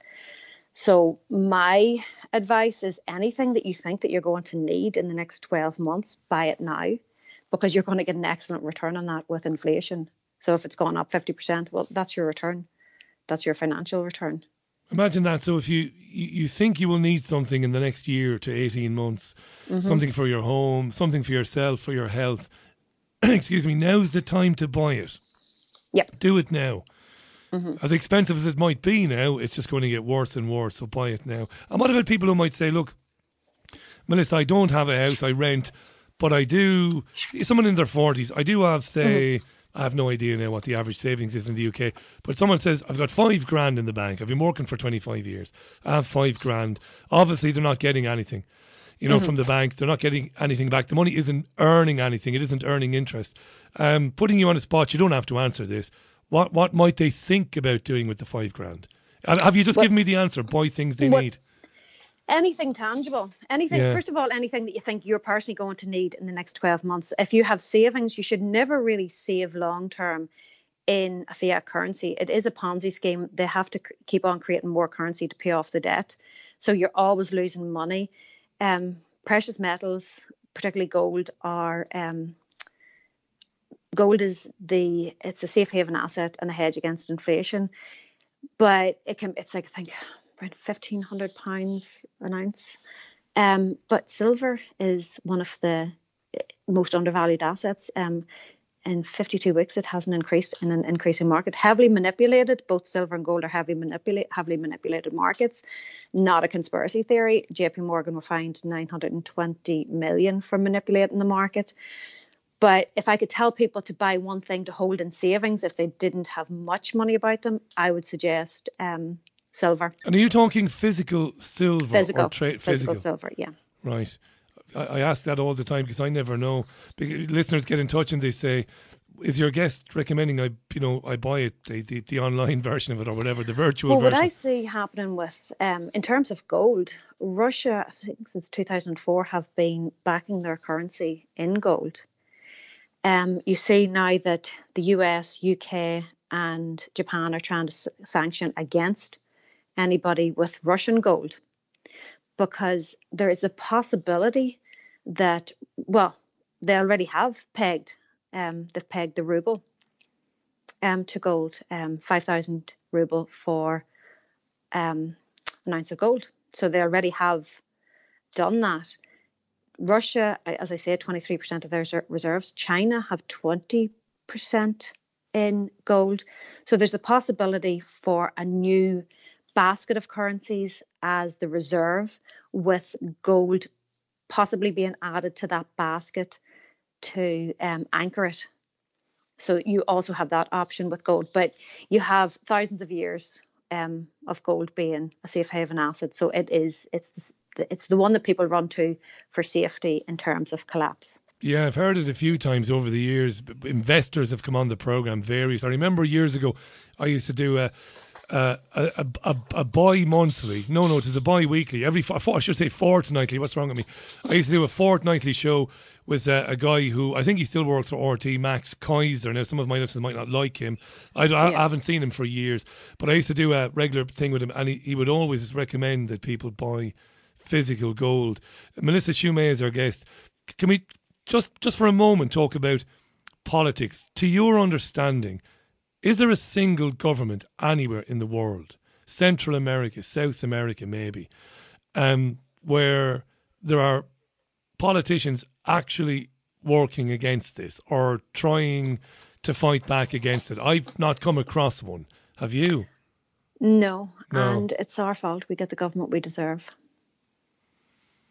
Do you know, you say that and I agree with you, but at the same bloody time, the House hands you up two choices, doesn't it, every time? Two choices controlled by the House. Well, it's the illusion of choice. The illusion of choice, yeah. And you say to people, how do you combat that, you know? I suppose you create an entirely different system. But that's it. There's the shadow government running everything. Call it the elites or whatever, but that's who's running everything. How do you convince people of that, Melissa? I've been doing this game. I've been at this game since 2009. 2010. I have no idea. I've done it logically. Well, if the lockstep of COVID didn't convince anybody how every country locked down in sync, if that didn't convince people, I don't know how you convince them after that. Even China. I made some bullet points with you coming back today. What's going on in Shanghai? If you'd have said to me, if we'd have met 4 years ago and we were talking about money and finance, and you said to me, they'll be taking children away from their parents, they'll be dragging people out of their homes, asymptomatic people, and taking them to, makeshift wards and cramming them in, I'd have said, give over, Melissa. And yet it's happening. And I'm going to ask you, do our governments want to do that eventually? Is that the sort of power our governments want over us, what's happening in China? Well, when you look at in the UK, the laws that they are bringing in, it's quite possible. People were in favour of the economic crime bill. Yeah. It was brought in under the guise of Russian oligarchs. But where does that end? You can be... When they link that to, say, you have the online harms bill, the telecommunications and security bill here, where they can decide what is dangerous information on the internet, doesn't have to be lawful, and then the reform of the human rights, where it can be for the greater good. Well, you'd look at how the vaccination program was projected. It was save others. Yeah. When there was absolutely no evidence ever that there was any group benefit to people taking part in this clinical trial. It was purely if you felt that you were vulnerable, that you would take it, that you'd done a risk-benefit analysis. Turns out people didn't do a risk-benefit analysis. We know that now from the Visor documents that were court-ordered to be released. Surely they should have been released so that people could make an assessment on their own personal health. But when you give up your medical autonomy, the sky's the limit for what you will give up. And they had to bring it in and frame everything under the guise of public health to get people to do it. The next move will be financial. So if you frame everything in the from COVID and apply that to financial, the passports, the lockdowns, the access to society, that will be the central bank digital currency. That it will be a replay of that. Do you think that, you mentioned there the online harms bill? Mm-hmm. It's my belief that when the when the central bank digital currency is total and cash is gone, I think it might be at that time that people like you and people like me will be basically prevented from making programs like this and you doing your videos and writing as you do. Yeah. Well, the enemy of the narrative is open access to the information. If you think prior to the internet, and both you and me were born before the internet, prior to the internet, they had control over the narrative. It was quite difficult to find out any other information. Information was given out through radio, television, and newspapers, and they had control, and propaganda was rife. They still do, but with all this information on the media, you can go right to the source, like Robert Malone, the inventor of the technology. Or you can, if you are hearing of deaths in a certain village or a certain town, you can go or a war in that area, you can go and get real-time video footage on the internet. This is so dangerous for their narrative. Yeah. So they have to shut down this censorship. They have to shut this down with censorship. We're already being censored. It started off with COVID. I don't actually use Twitter because I know that I would be banned for it. I don't even start in it because I knew I'd be banned for it in 2 minutes. You're put on a 30-day ban from Facebook for posting the 9 pages of the court-ordered Pfizer documents. Yeah, just posting something that is true. That's right, yeah. We can't see that. No, we don't want... The court did say, no, you can't lock those documents away for 75 years. You've got to release them now. Melissa Shumay says, right, this is important. You post it and you get banned. Yes, which is Madness. A suppression of freedom of information by the part of social media. But that's the beginning of it. That's going to be throughout the internet. It's going to be everywhere, isn't and it? it is. If you Google certain things... I mean, to this day, if you Google Pfizer documents, you will not get those 9 pages. Or the medical professionals for transparency that put in the freedom of information, public health and medical professionals for transparency. That you will need to search for that and put that in directly to find that.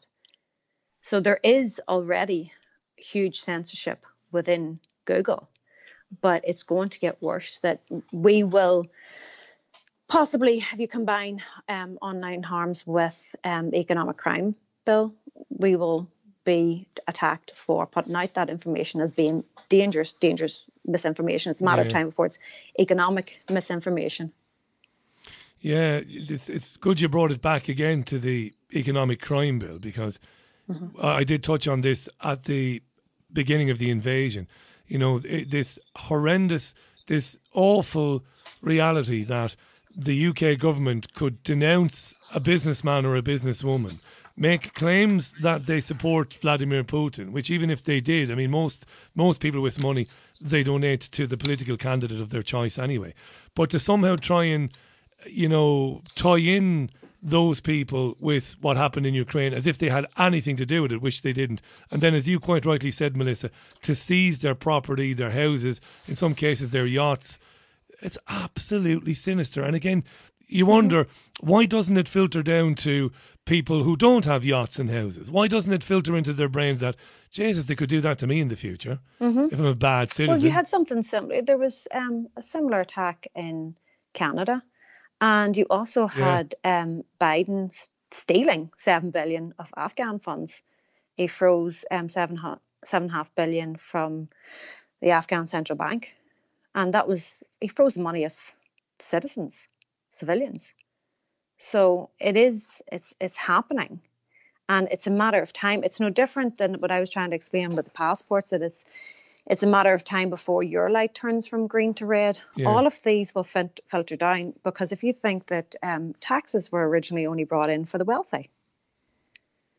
So it's a matter of time before all of these filter down onto us. And if you say the wrong thing, it will be like a Chinese credits or social credit system, where you've said the wrong thing. There's sanctions placed against you. There's fines. There's that you're not allowed to participate in certain things to control the population. And with central bank digital currency, there is total control is a possibility. It's game over, isn't it? A recent guest said to me that if it gets to that, well, there's very little we can do. Melissa Shumay is our guest. I believe that in order for them to get what they want, the whole notion that man-made CO2 is going to destroy the planet, I think that's a major, major pillar, not just of the narrative, but in convincing people. And you know those youngsters, and I genuinely feel sorry for them. I take the mickey out of them on my website and I do it on the programme. I genuinely feel sorry for them. The ones who believe that they can't have children because this world is ruined, and you see them crying in Kent in these oil depots and stuff, just stop oil or whatever. Those people who are being, I believe they're being attacked psychologically at university, go back to college, go back to primary school even. They're being absolutely hammered with this psychological warfare that the world might come to an end. I think I've gone a long way to make my point. Simply, well, it's a good way to control business. Yes, there really is a carbon offset market. Yes. It's just, it's as I say, if we pay more taxes, it'll cool down the planet. It's just another way to control business, and there's a massive market now emerging. And it's not that, you can still run your business that it's not energy efficient. You just have to go to someone who has planted trees and say, hey, you've saved all this carbon. Can I buy the right to pollute from you? Yes, yes, which is already happened. That's been happening in recent years. It's their move towards a new economy. They want a circular economy. Yeah, and Melissa, that's the what point they're moving towards. And the point I was making about the youngsters is that the horrible things you talked about there, the social credit system, the central bank digital currencies where you get punished for not doing this or not doing that. I think the generation 3 or 4, let's say 2 generations behind us, they'll embrace this. I don't think they'll stand up to it.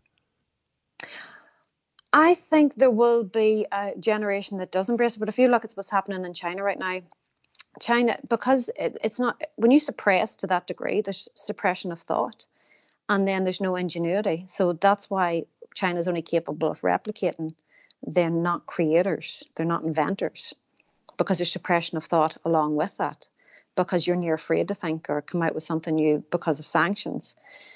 Now in China, with the youth are kind of getting a little bit reluctant to go out to work because there's so much pressure put upon them with the one-child policy. They're now responsible for an aging generation, so there's so much weight on their shoulders that they've almost given up. So my guess would be the next generation will be the generation of rebels that will stand up to it, but it will possibly take. And the issue right now is that this is going to go one of two ways, because they have the technology now. If you combine central bank digital currency with artificial intelligence, they have the ability to enslave us for a very long time, if not, I don't know how you would get out of that. Or we can decentralize everything, decentralize government, decentralize money, and lift humanity out of this slave system. Right now, they're perfecting a slave system. So it's going to go one or two ways. Either there is going to be a revolution and a decentralization and a move away from the globalist agenda, or we will be enslaved for many generations to come. And in the meantime, people need to prep. I had a prepper phone one of them. Well, in fact, I did a phone-in show, and I asked people to tell me were they prepping. We got hammered with calls, people calling in from all over the world. And Richie, I can't believe you're not doing it. Yeah, we're prepping. We're doing some of the things you suggested earlier on. And I was just absolutely amazed to hear what people are doing. Clever people, smart, articulate people phoning in. Well, food. Yeah. It's very important to prep food. We know right now that there's going to be supply issues. I mean, it's again not a conspiracy theory. Biden and Macron have come out and admitted that there's going to be food shortages, orchestrated or not, it's still a shortage. So in terms of precious metals, I don't think they're going to taste very good. So you do need to have definitely a storage, and if you have the ability to do it, to start to grow your own food, it doesn't have to be dramatic and the end of the world. Look upon it as a new hobby. It's more difficult than you think.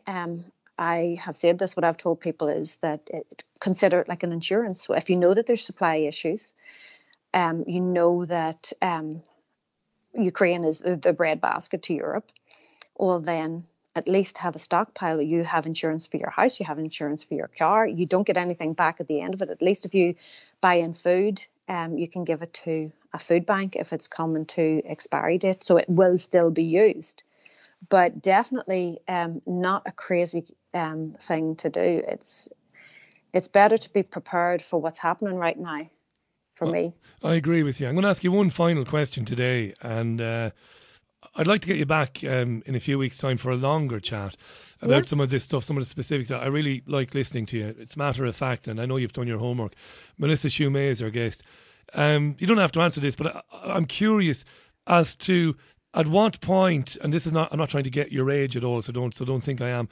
At what point in your life did you start to think something is very wrong with the way the world is and how it works?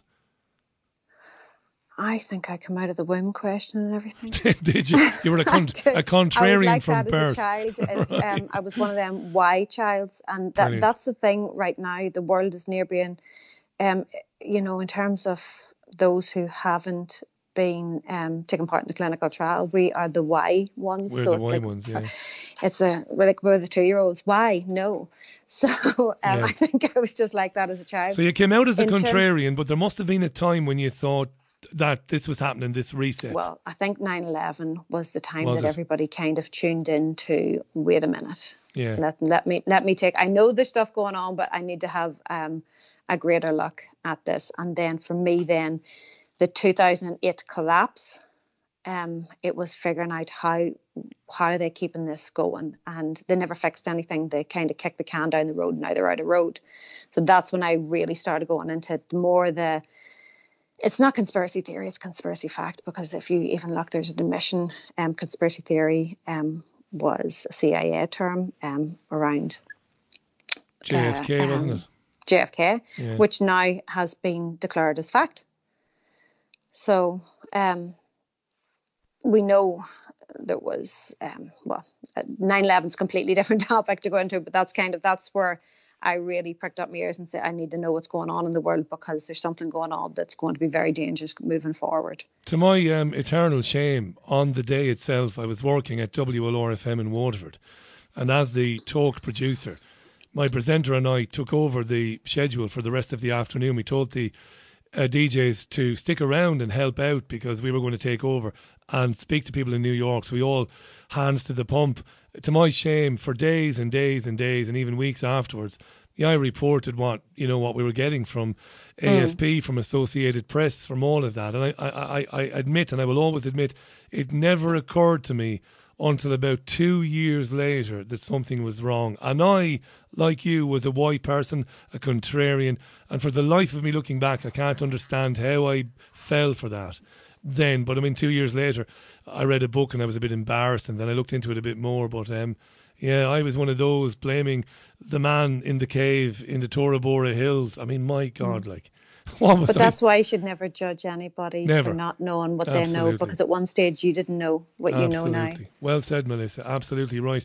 Remind our listeners where the best place to find you online is. I am on Instagram and Facebook for now. We'll see how that goes. I don't move to Telegram because for me it's just an echo chamber. My purpose is to get the information out to people, so there's no point in it getting out to the people who are already aware. It's kind of to try and create an awareness in those that haven't a clue what's going on but can see the inflation now. My Lockdowns Do Work video was out just over a year ago. And I had spoke then about inflation and everything that was coming. And I got in a lot of heated arguments with people who didn't believe that inflation was going to happen. But MMT, modern monetary theory, is now being disproven, and it's not hard. The only way out of this inflation is to increase interest rates. They can't increase interest rates because if they do, it'll collapse the markets, because these markets are dependent on the debt. So they need to increase them enough to make it look like they're trying to do something, but not actually collapse the markets until they have their new systems in. Because if they collapse the markets, that's the pensions gone. And the markets are full of zombie companies anyway. They're not real. They're like a public utility. So that's when the crossover will be. If you see the markets collapsing, it means that they have lost control. And that's time to panic. Mm-hmm. Melissa it's Melissa Shumei, so it's Ciummei. Find her on Facebook, find her on Instagram. Happy Easter, Melissa. And Same to you. And thanks for coming on. I really enjoy speaking with you, and I look forward to next time. Thank you. Good. Talk to you again, Richie. Bye. Melissa. That's Melissa Shumei, brilliantly briefed lady, academic and investor, talking about, and it's good to get some of the positive, what you can do, what you can think about doing as we, approach hyperinflation in this great reset kind of nightmare scenario that's unfolding in front of our eyes. Thanks again to Melissa there. The time is exactly 10 minutes to the top of the hour. You're with the Richie Allen Show for Thursday, the 7th of April 2022. I'll read a couple of your comments as quickly as I can.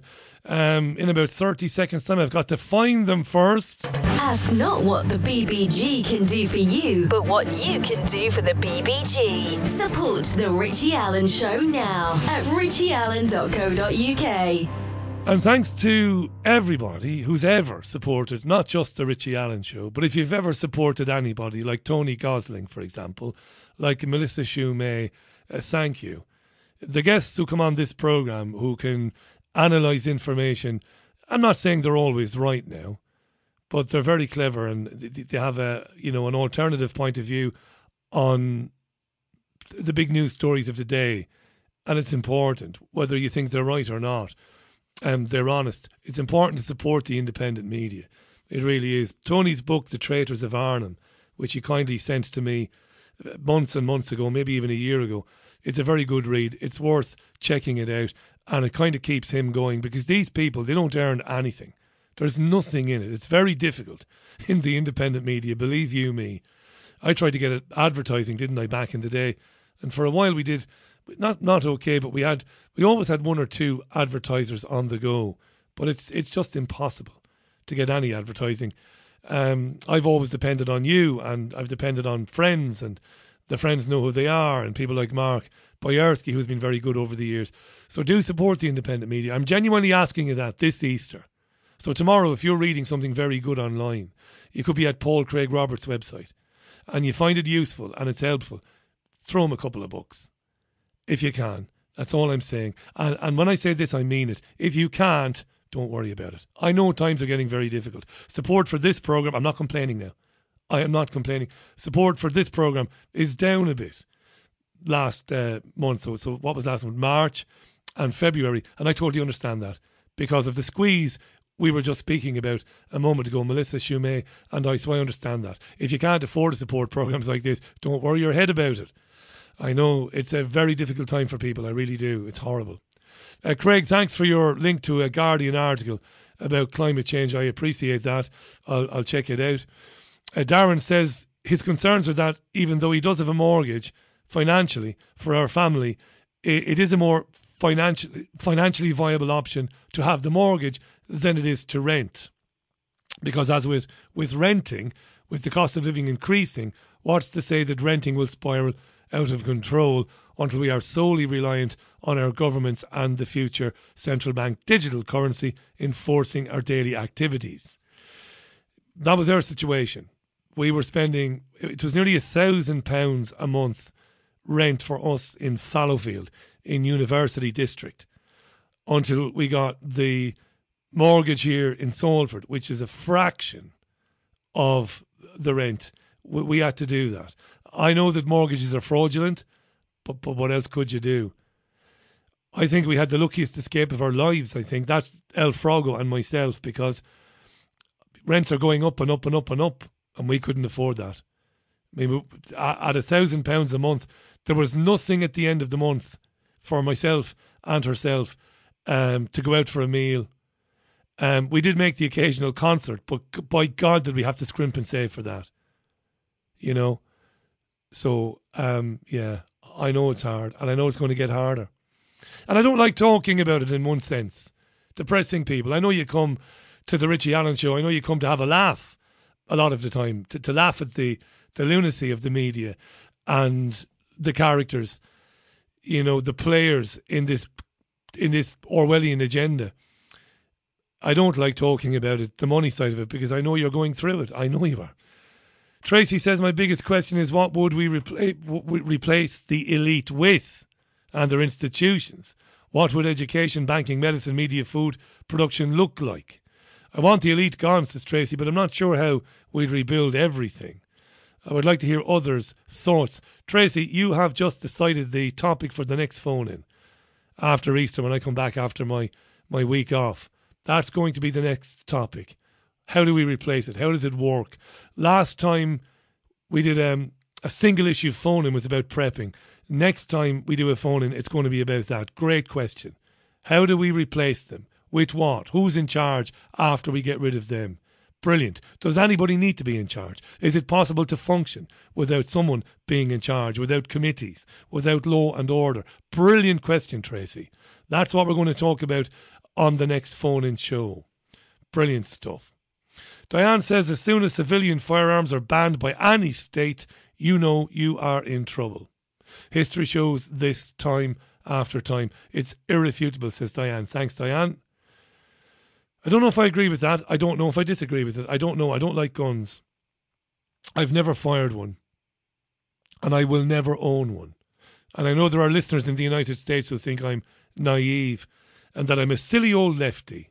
And you might be right. I might be very naive. In fact, I am naive from time to time. I'm well aware of it. And I'm certainly an old lefty. Guilty as charged. I can't stand guns. I'm horrified by them. You know, we lived in Spain for over 8 years. Never comfortable when the Guardia Civil would hang around the bars to make sure people were behaving themselves. I hate them. These semi-automatic weapons, these Glocks, these pistols. I hate guns. I'm scared of guns. If I ever saw anybody pull a gun, I don't know what I'd do. I don't like them. I'll never own one. Not me. Number of you came to me with questions for Melissa. Some of them I did ask, some of them I didn't, but I promise I'll copy and paste them, and next time she's on, I will put those questions to her. All righty. Hey, listen, the next time you hear from me will be Easter Sunday. That's a week on Sunday. I'm not doing Sunday morning melodies this Sunday because in about 3.5 minutes' time, I'm on spring break. If you're new to the programme, I take a week off every April, and I don't take another break until August, right? So I'm off for the next week. I'm back on Easter Sunday morning for Easter Sunday morning melodies. That is the 17th of April, next Sunday week, alrighty? And the Richie Allen Show is back on the Tuesday after that, 2 days later, because Easter Monday is the bank holiday. So the Richie Allen Show returns on Tuesday, the 19th, but Sunday morning melodies, Easter Sunday, that's the 17th, that's Easter Sunday. So join me for that. I'm looking forward to a few days off because I deserve a few days off and because I'm a bit knackered now. But I also will be looking forward to coming back because when I am off, the way my brain works, I'm thinking about coming back and what I'm going to do. But I'm looking forward to spending some time with El Frogo, Bobby Jean and Leia and not reading the newspapers and not thinking about anything to do with the Great Reset and all the rest of that. Okay? Okay. Thanks for being with me this week. Thanks to all my guests. Until we speak again, happy Easter, dear listener. Happy Easter. Take care of yourselves. See you soon. Bye now. Thanks to Melissa and to Tony